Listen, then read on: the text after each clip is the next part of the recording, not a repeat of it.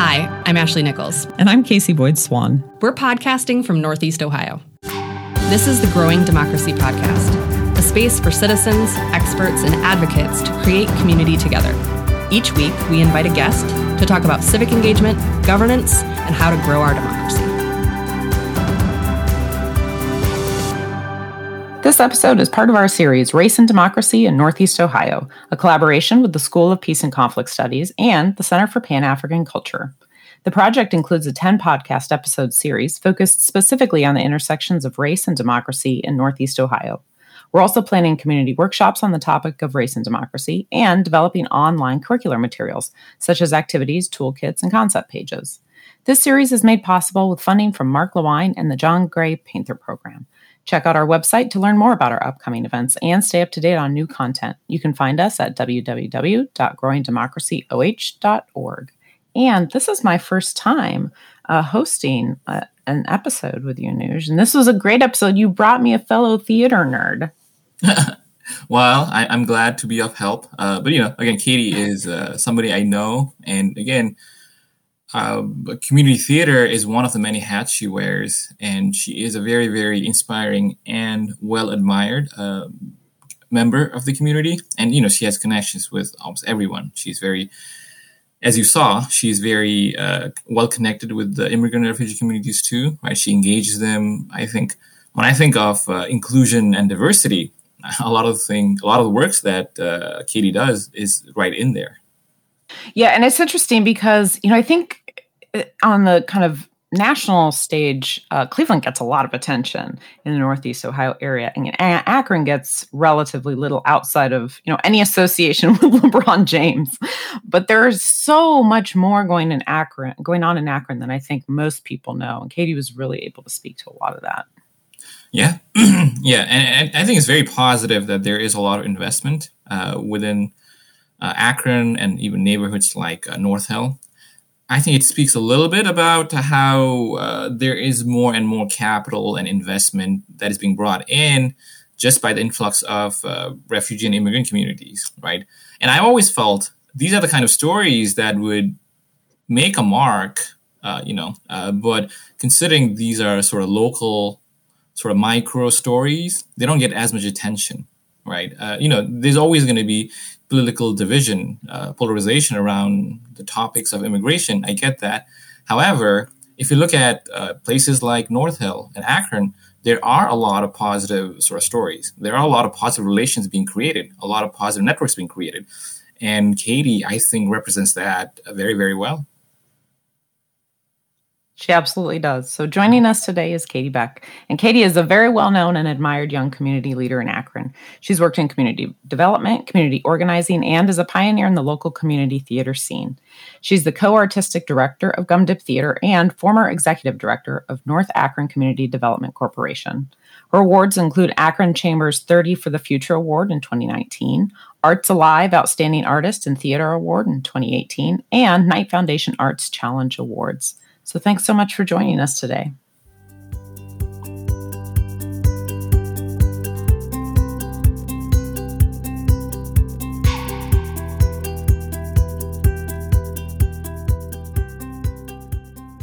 All right, so we are so glad to have you with us today, Katie. And as we kind of start off all of our podcast episodes, can you tell us a little bit about yourself? What's your story and how would you kind of describe your journey so far?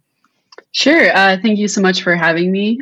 So I was born and raised in Akron, Ohio. I am the granddaughter of a rubber worker and the daughter of a marketing entrepreneur. So I have sort of 3 generations of this entrepreneurial spirit within my family that has always driven me. I went to St. Vincent St. Mary High School, which is known as LeBron James High School, but I like to make that connection that there's more than one champion that went there. And then I went to Allegheny College in Northwestern Pennsylvania, where I got my degree in theater and community and justice studies, which is an intersection of performing arts and community organizing.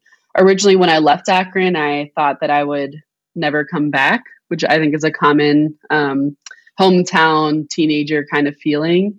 But once I discovered this process of community-based theater where it's co-creating with specific communities, I decided that I wanted to come back home and try that process here. So I moved back to Akron in 2014 and moved back to the neighborhood of North Hill, which is one of the most racially diverse and socioeconomically mixed neighborhoods in the country, and just fell in love with the community and started doing some of my own organizing and theater producing shortly after I moved back. Well, thank you, Katie. I am glad that you brought up your own life as a local in Akron, specifically in North Hill, because I wanted to ask you, right, since you're a local in the Akron area and you grew up there, you represent generations of Akronites there, right? As you know, Akron has gone through a lot of changes, right? Economic changes, demographic changes in the last few decades and so on.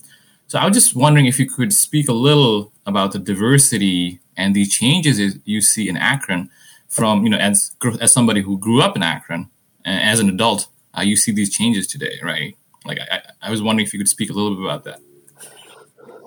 Yeah, it's a pretty interesting perspective to be a boomerang, as they call it. Growing up in Akron, I grew up in part of my adolescence in Firestone Park and the other part in South Akron. So why I make that distinction specifically is I sort of lived in two different houses, which was separated by a red line on Archwood Avenue. So I saw this direct change in my living situation from when I was younger to being in high school in South Akron. So I think that's the first sort of noteworthy thing for me was that I lived, in the same sort of couple mile radius growing up, but I saw this huge infrastructure difference, economic disparity difference, just in how that area of Akron works. And of course, like many other urban areas, redlining was a common practice. So then, Katie, I wonder, could you just for our listeners real quickly explain what redlining is? Because I think a lot of people don't understand that concept, right? Yeah, I will do my best, and then y'all can add in if I don't say everything correctly.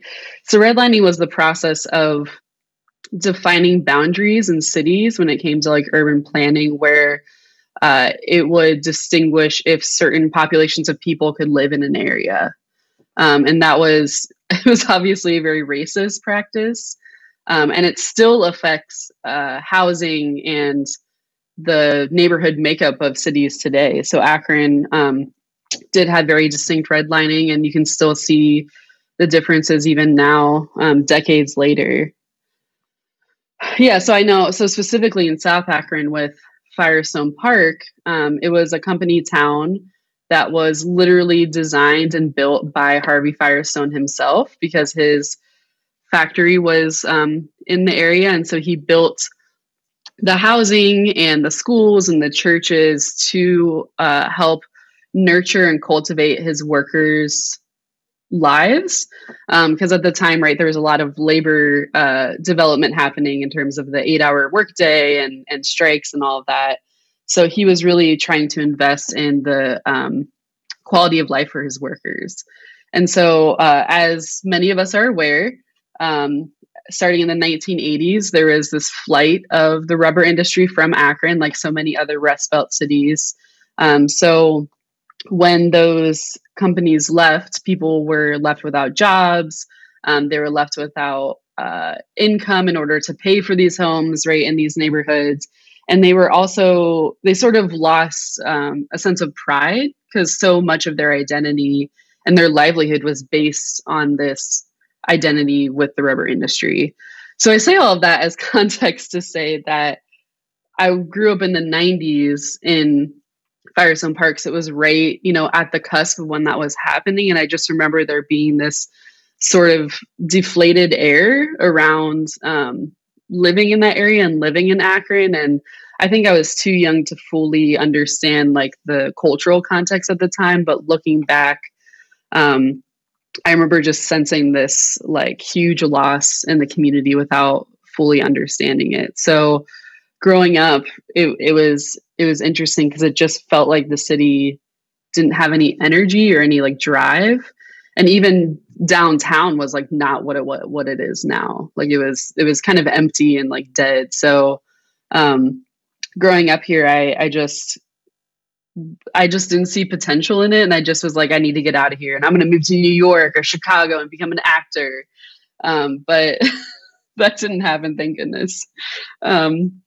So then, yeah, when I went to, I went to a college in a very small town. It was 13,000, which is smaller than the North Hill neighborhood in Akron. And seeing that difference with like this more rural culture was really interesting as well. Way more conservative in that area. It was a huge culture shock for me. And so then coming back to Akron, there was just this way more momentum happening with foundations investing more in public space and the arts, and downtown having a lot of movement in terms of new businesses and rebuilding the infrastructure. So I feel very fortunate of the time that I came back during, because I think it was really, I think it was around the same 2014 or 2015 where we got a new mayor, right? We had the same mayor for like 30 something years. So there's just a lot of fresh energy and momentum happening in Akron that I'm very grateful to have sort of joined the wave of what's been happening in our city. Definitely. I mean, and you alluded to a little earlier that, like other Rust Belt, quote unquote, cities, that Akron, right, went through a period of decline. Cleveland similarly faced, that period of decline, Pittsburgh too, but they all kind of took different trajectories to kind of rebuilding or rebranding or rediscovering their identity. In your experience, how did this Akron or a neighborhood just like North Hill kind of make sense of these changes and come to this point where they've kind of rediscovered their identity as a city? That's a very interesting question. I think the neighborhoods differ in that progress.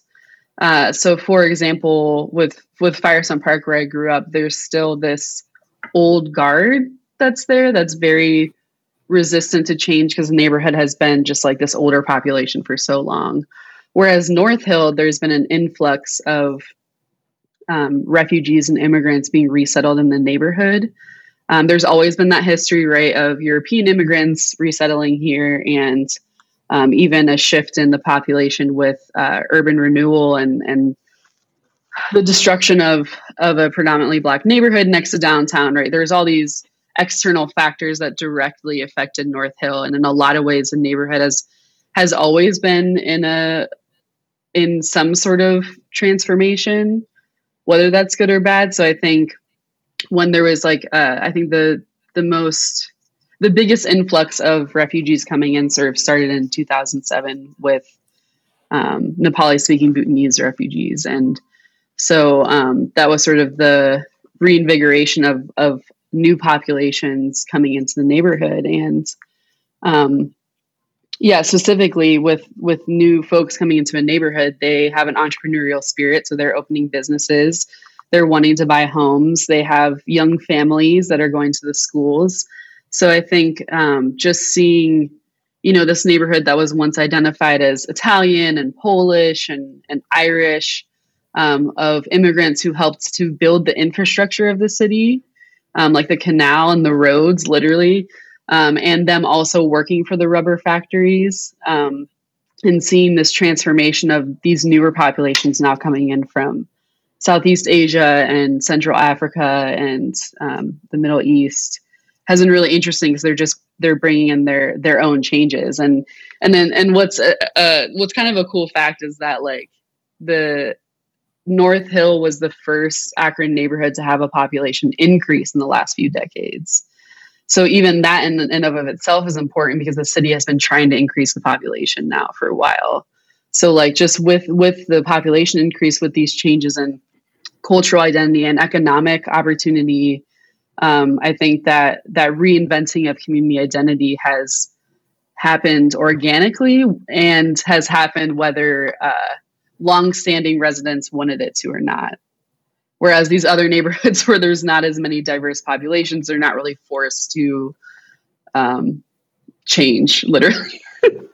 If I'm hearing you correctly, I mean, I'm just thinking of, so like Shaker Heights, where there's some kind of intentionality behind maintaining some diversity, that there is a sense of pride right up there that residents of Shaker Heights like to say, we're very diverse.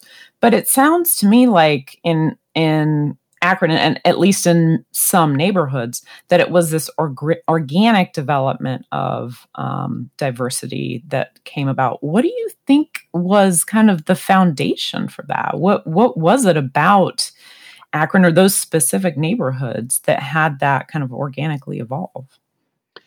Well, I guess if we're talking about over 100 years ago, the rubber industry was like the biggest attraction for immigrants coming to the city. And then on top of that, like building the canal and the roads, they hired like mostly Irish for that kind of thing. And then the other kind of asset that we have in the North Hill neighborhood is the International Institute of Akron. They've been around for over 100 years, and their home has always been North Hill. So I think their presence and their advocacy and great work has continued to support this resettling of former refugees and immigrants in the area. So they've really, because of their intentionality in wanting to support these populations, they have really invested in the neighborhood by making these really meaningful connections and providing respite for folks coming in. Yeah, I wanted to mention, especially with the point about International Institute, I think Katie is very, very correct, right?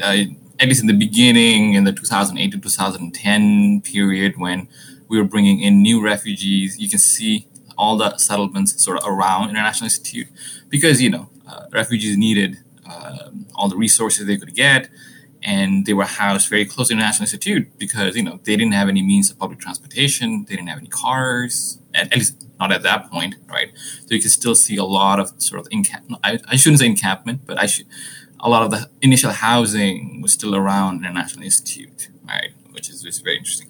Oh, I was just going to say, and there was an excess of housing stock around that time as well because of the population loss from the rubber industry. So I think that's important to know that there was potential here for new neighbors coming in.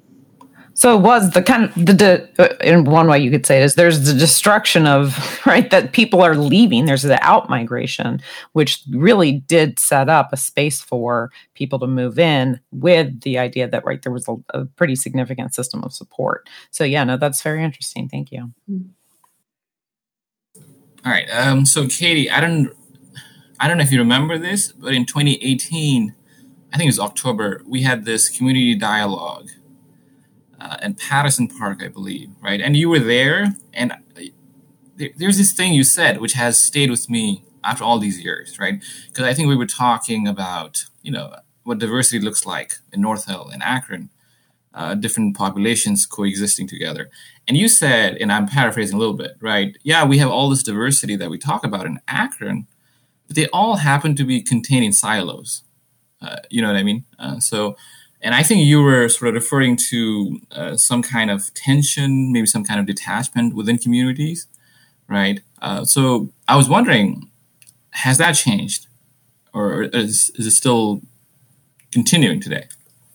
Yeah, I think siloing is natural for people, especially when there are cultural and linguistic factors to consider in the differences of people. So like specifically, if you only speak one or two certain languages and they're not a language that other people speak from other communities, then it already makes it harder to build a connection.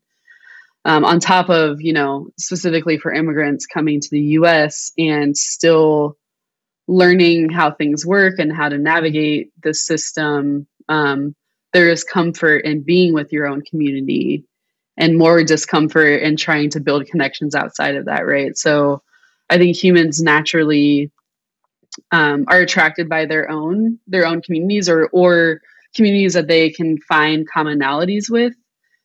So I think it's like never an intentional thing with people, but it's been happening naturally. And then even, within American born communities, there is a divide with white and Black Americans in terms of culture and history and all of these factors that have affected our political, economic, and social standing in society. So I think all of these different factors coming in, like externally, internally with people, it really divides even psychologically people to not interact as much. So yes, it's still happening, but I would like to think that with some of the work I've done, with some of the work that we've done in news, right, with North Hill CDC, there has been more of an effort to build spaces that are welcoming to everyone and cultivate an opportunity to build relationships with different people. Because in a lot of ways, when I first started kind of getting to know this community, I had to meet people in order to know what things were happening with those communities, right? Like there weren't on any platform or media site that I was aware of. So like I had to like literally meet people to find the route to meet them. But I think there is a lot more effort now with community development corporations in neighborhoods, and then also with artists, because I will always advocate for artists as well, in trying to curate happenings that are supportive of these cross-cultural relationships.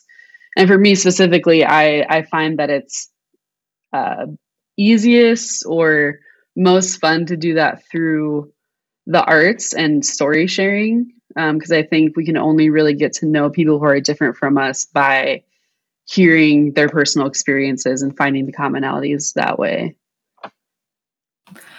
So I'm curious, we talk a lot about grassroots democracy on the show, and I'm curious about what you think is kind of a useful or necessary or needed tool that could kind of promote some democracy for the residents of North Hill or Akron.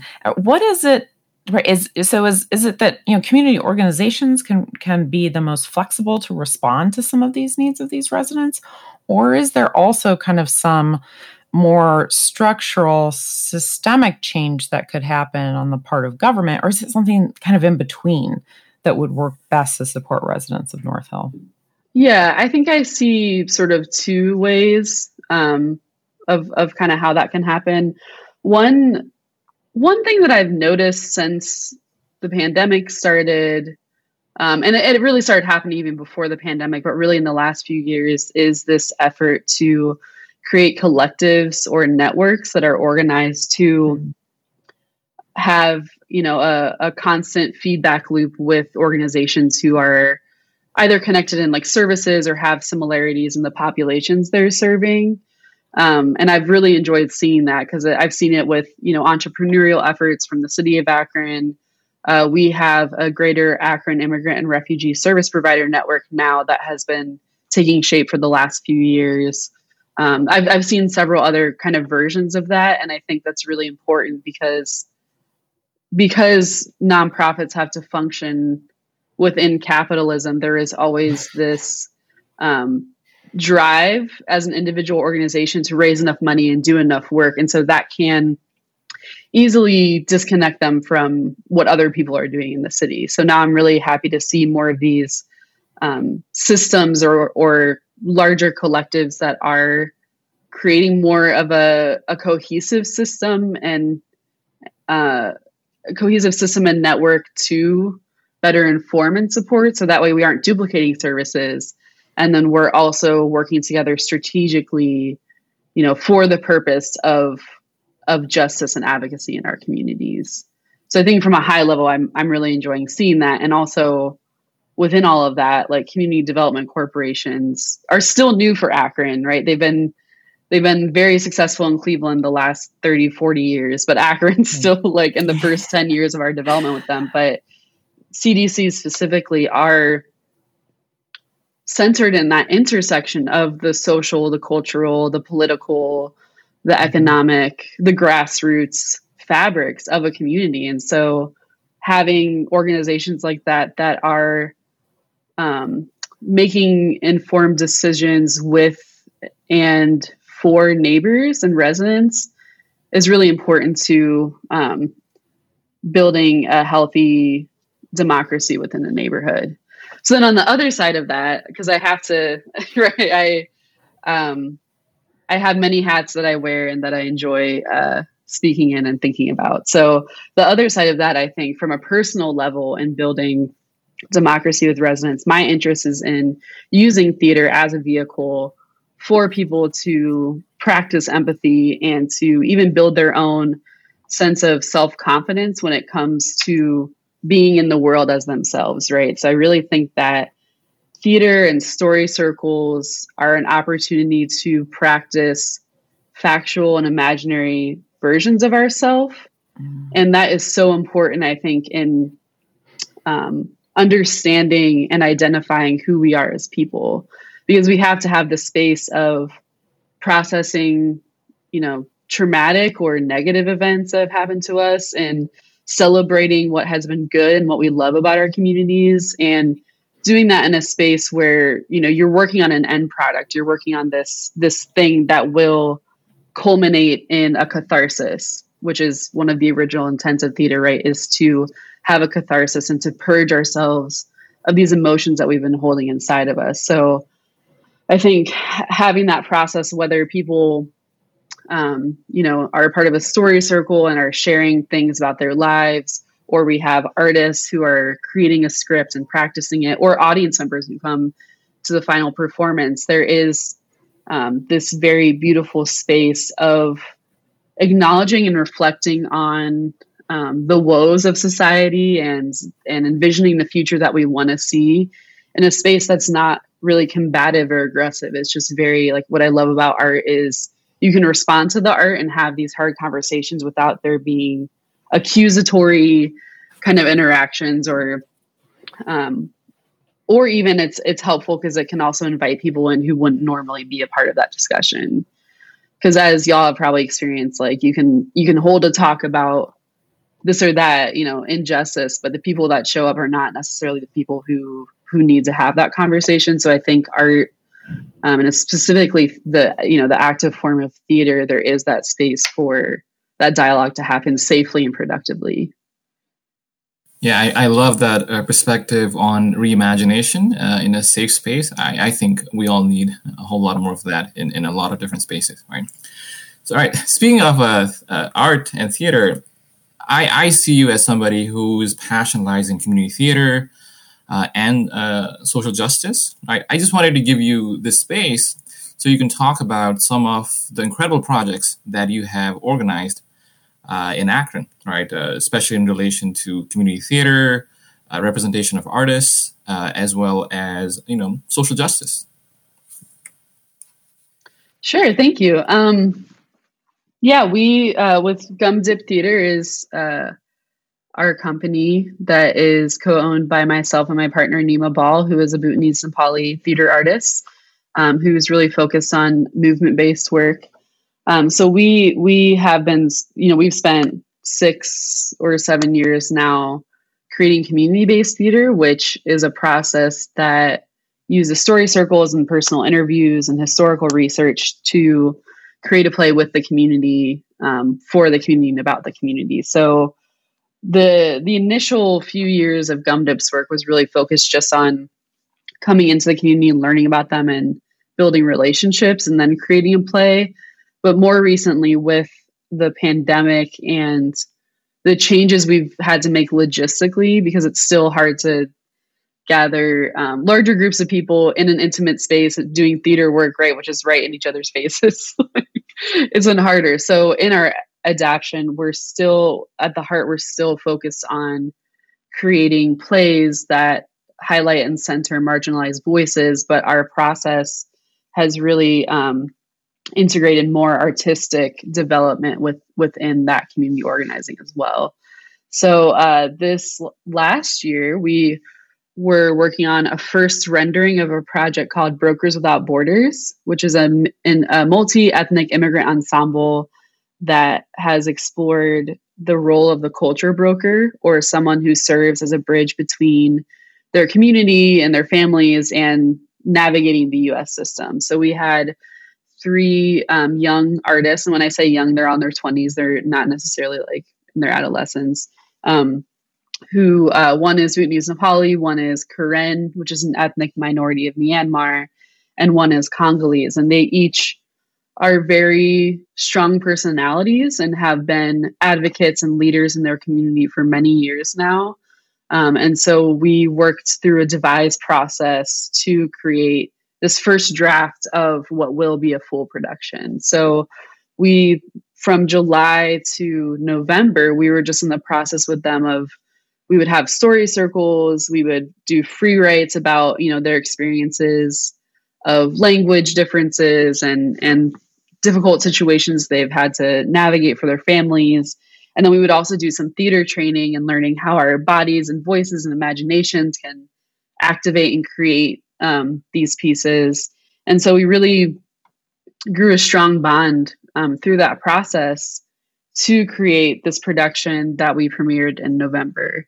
And so for us as a company, no work is ever complete. And so we, earlier in the year, we had applied and then received a Night Arts Challenge grant of $60,000 to continue the development of this work. So I'm really excited about that because that's a huge investment for us to really take the time that we need to work with the artists, not only on developing the narrative structure and what the performance looks like, but also giving them time to invest in themselves for developing their own skills. So that's a cool project because we're going to be doing that through next year. And already the response that we've had has been interesting because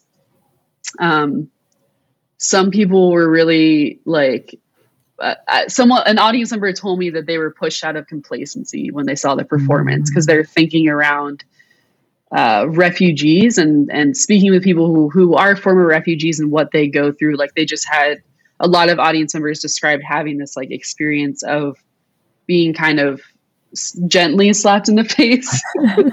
Not in any bad way, just I never realized I was doing this kind of thing. So we really liked that response. And now we want to build more on how can we have this conversation in a more nuanced and detailed way? Because I think that's an important one, especially for how they all identify.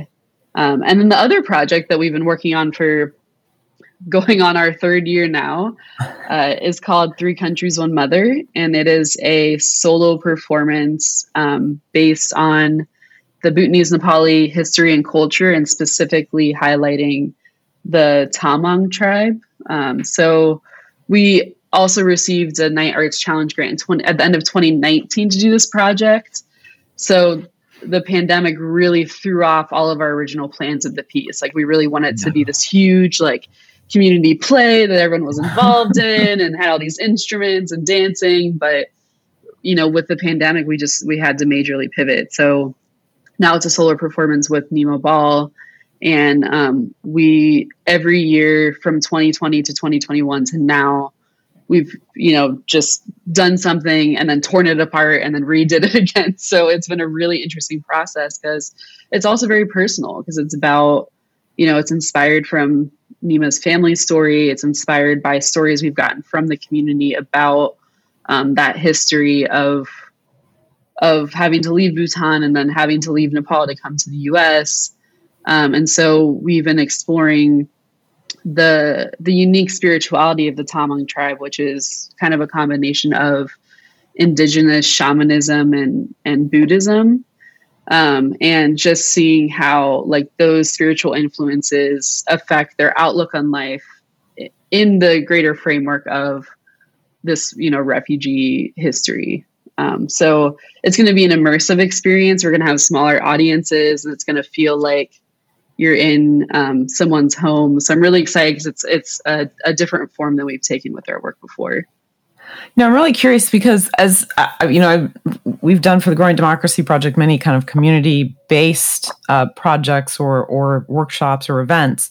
But as somebody who's also got a theater background, I know how hard it is to get people involved when they kind of aren't necessarily from a theater background themselves. So how is your approach to community in such a way that you can pull them into, engaging with these events? Because that seems like it would be quite a challenge.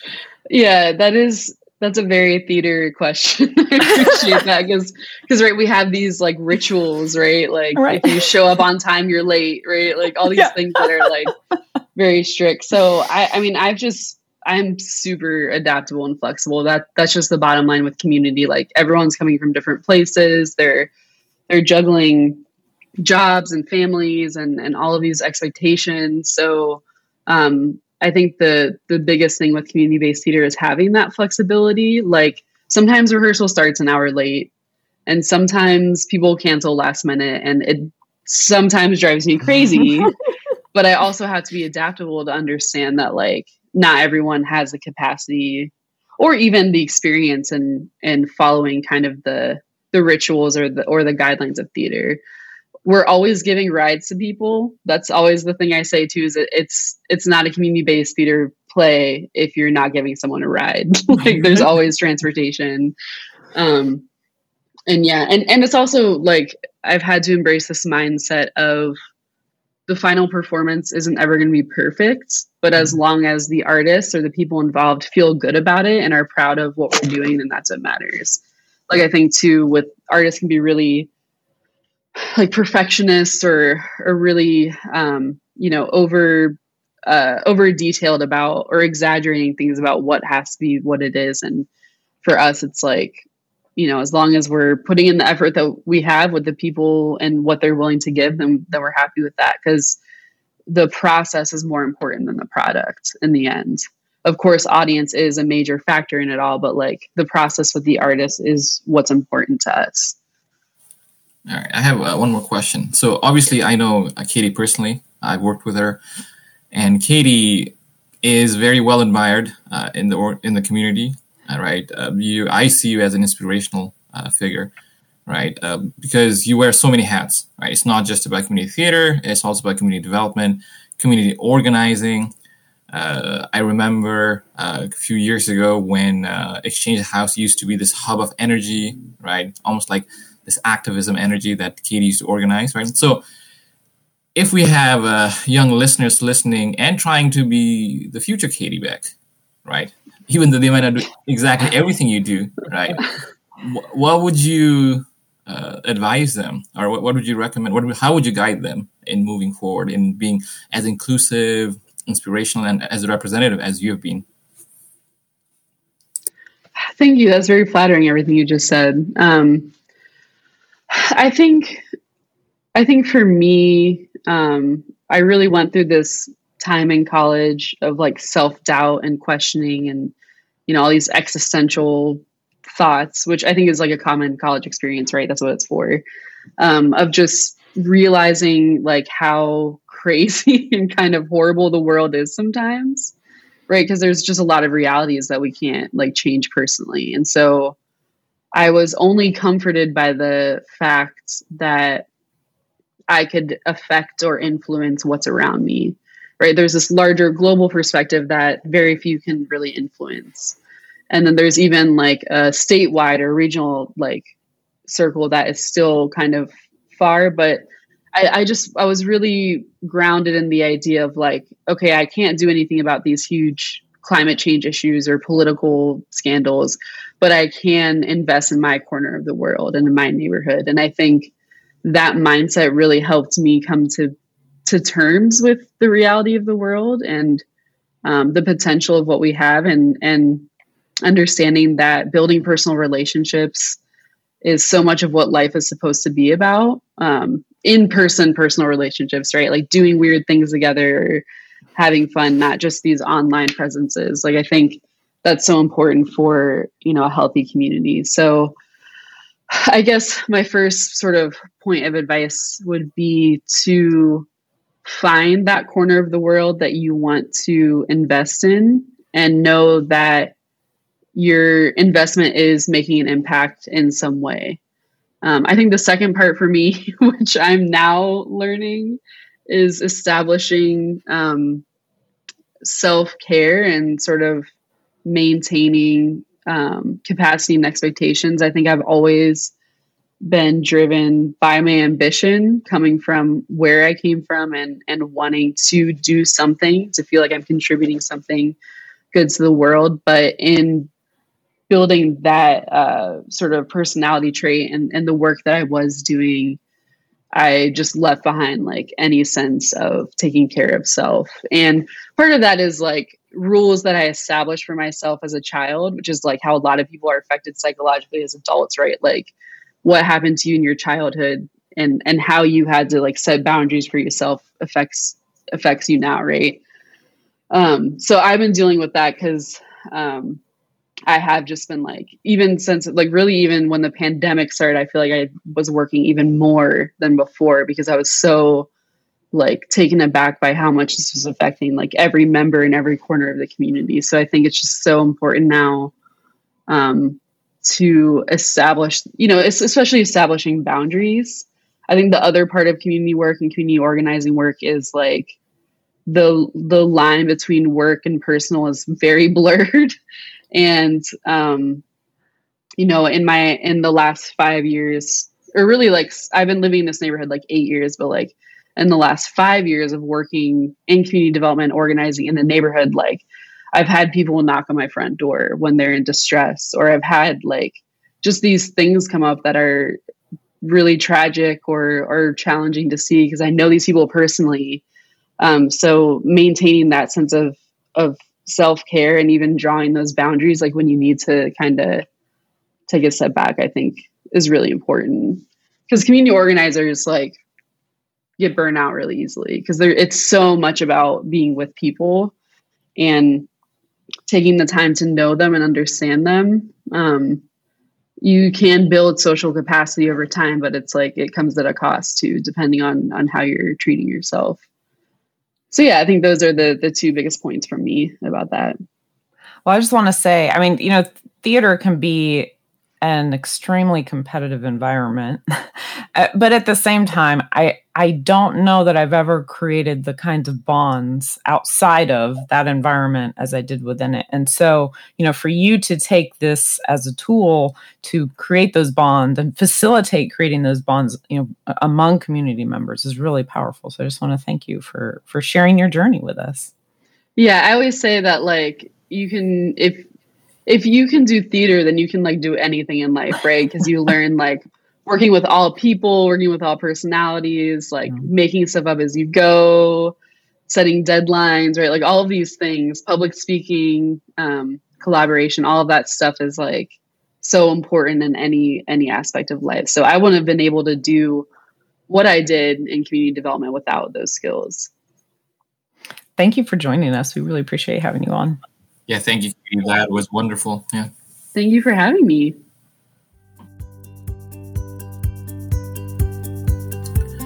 Thanks for listening to the Growing Democracy podcast. I'm Nuj, and my co-host this week was Casey. Our podcast is edited by Jeremy Demery at Golden Ox Studio in Cleveland, Ohio. The series is supported by Mark Lewine and the John Gray Panther Program. If you like our show and want to know more, check our website, growingdemocracyoh.org.